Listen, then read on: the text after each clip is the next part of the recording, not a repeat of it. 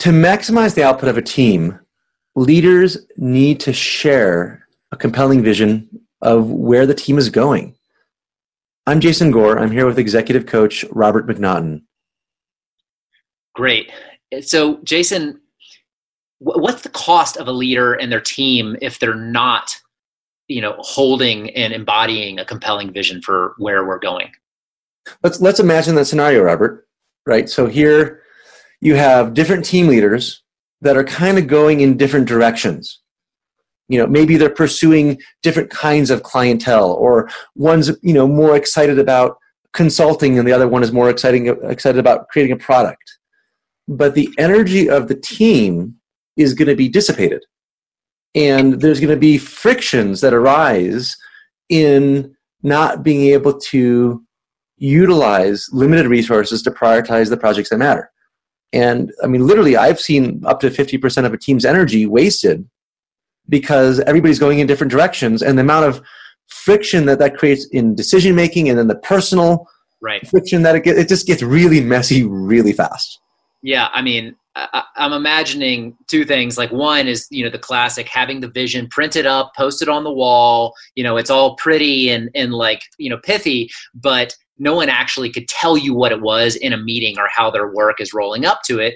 And also that creates just a lot of, scope creep, and that people have their own internalized, maybe it's even subconscious idea of what the vision is, but it's not the same as the guy next to them doing work. And so there's lots of interpersonal conflict that's going to arise from that. And each functional member, whatever they're working on, they're going to be hearing the vision through that functional lens or project lens, and they're not going to be able to hold it in the same way that the CEO and the leadership team can hold it, which is it's so close to their hearts, right? That, the leaders tend to be able to hold these big picture visions and connect them down in, but most people, they only hold a little part of the vision, right? And it's that part that's important to them individually. And so the bigger vision gets lost. Great. So let's not let that happen. How does a leader make sure that they're on top of this? How does a leader do this well? I think first they need to stop making some assumptions. The biggest assumption I see is I've already told them the vision, right? They should get it by now. In fact, I've told it to them twice, and there's an assumption that repetition is bad, that repetition is not needed and people will get bored, and they already know this. And that assumption, I think, is the number one obstacle to the vision really getting embodied by the whole organization. Yeah, I work with my clients a lot on this, the art and science of setting context, and being able to embody that vision with ourselves, of sometimes I just need to step away from the minutia of the work and just reconnect with why I'm doing this. Mm-hmm. And having an articulation of that I can weigh against. It's like, actually, is that really, what it is or not? And then I can bring that into every meeting I lead, into every project that I'm spearheading to make sure that it's aligned. And then people can get on the same page with me there.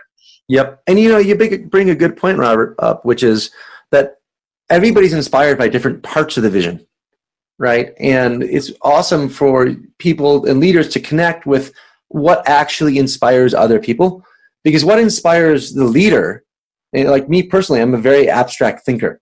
Yeah. Right. So what inspires me is big picture concepts. But when I convey those big picture concepts to someone else, they don't get inspired, and I'm like, why not? But when I tell a story about one person who's impacted, all of a sudden, I see a shift in the audience, and I'm like, oh, okay, that's how these folks are inspired. And so it's a very blunt instrument. And so I kind of think that a shotgun approach is really important, so that you could touch on the kinesthetic thinkers and the visual thinkers and the abstract thinkers and the more individual personal stories that really connected to deep into someone's heart. So you have to attack it from multiple angles. Yeah. Good. That's great. Let's transition into what often gets in the way of leaders doing this. And, one of the things that I'm familiar with and what you're just talking about here is the assumption that the members of my team share the same vision and direction as I do. Yeah, it's amazing. I mean, I think every CEO should do one simple thing.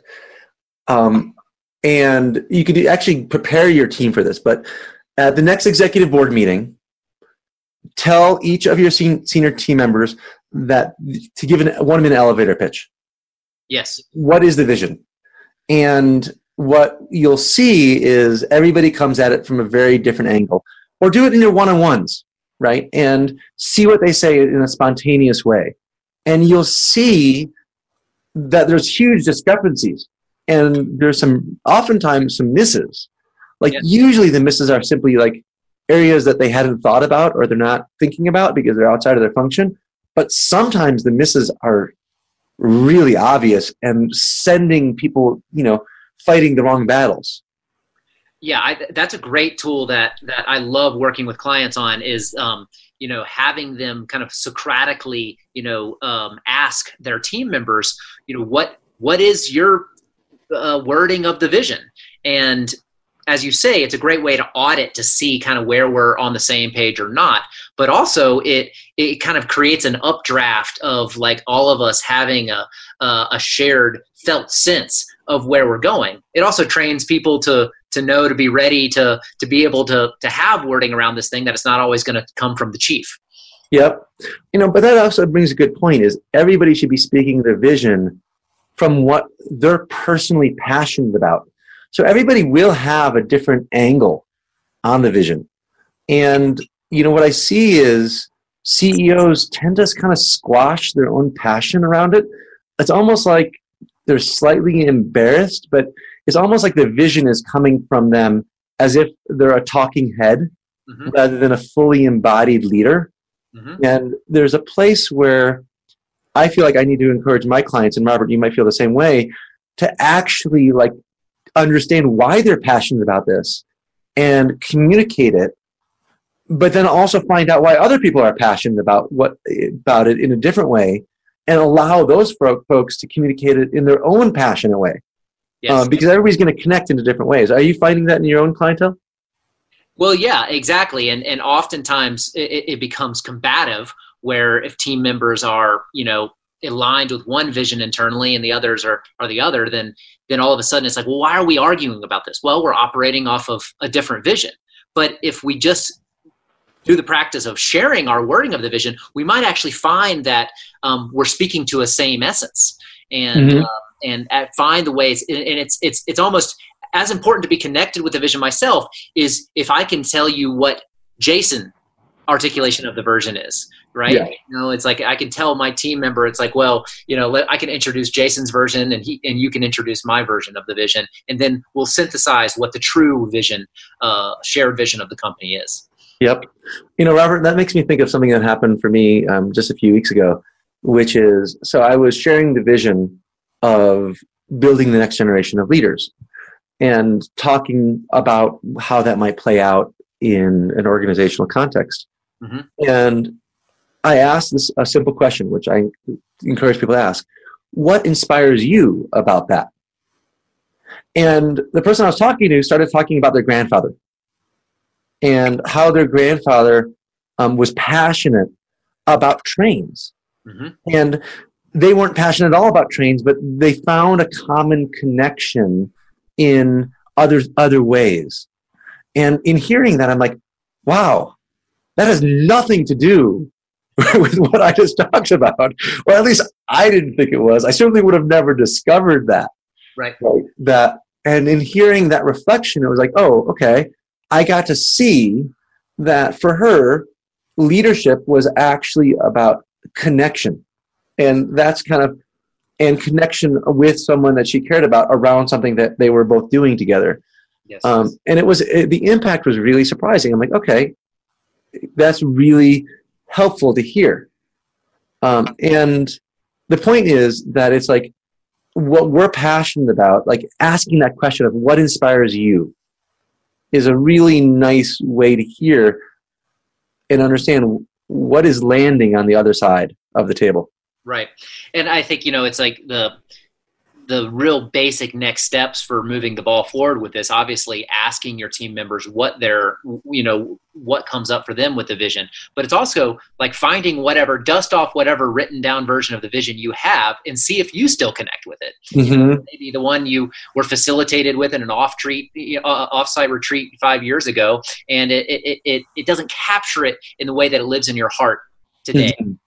And and so then it's like, once a company really is clear and it embodies the vision in the leadership and all the way through, the great thing about that is we can all ride that updraft together, but the customer base does too.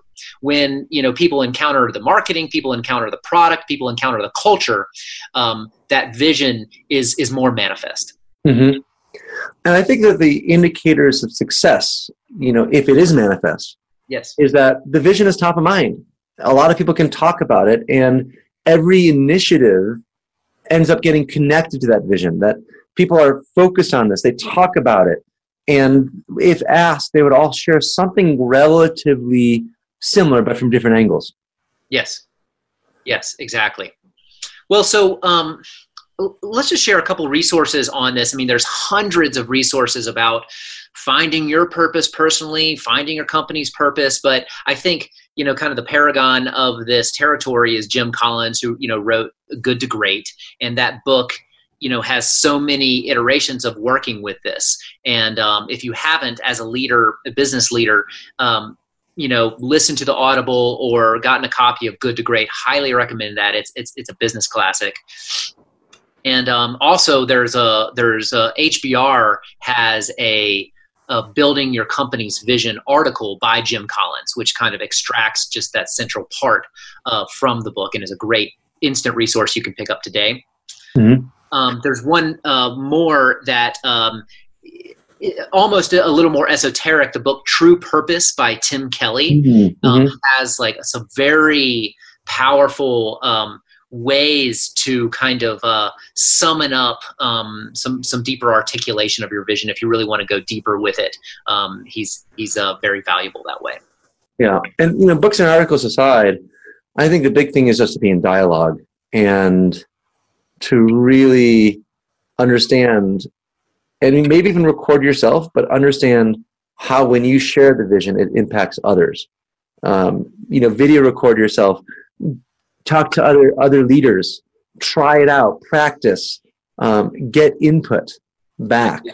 That real live feedback cycle seems really important here, because the cost of not achieving a shared vision and having that be alive in your company is that everybody's taking different actions. There's confusion, there's dilution, there's interpersonal conflict. Like, there's a lot of breakdowns that occur if people are operating according to different priorities. Yeah, exactly. Very, very common, and the kind of thing that happens when we get lost in the minutia. And so, like if there's one thing that you're walking away with and listening to this recording, it's like, don't be afraid to consistently repeat the vision with yourself. I like to do this at the beginning of every meeting, especially if I'm facilitating a meeting. If not explicit, definitely internally, I need to connect up with like, okay, why am I here? What is the purpose of this company?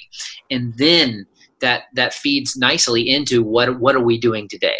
And I think if you do that out loud, it's preaching to the choir, but the choir needs to be good at hearing the message. Yep. So the key takeaway here is, if you remember only one thing from this recording, it's that in communicating the vision, you need to be incredibly repetitive to ensure that people actually understand and embody the vision that you're sharing, and then to listen for the impact that they have in hearing that vision. Yes. Good. Thank you for this, Jason. Thanks, Robert. Signing off.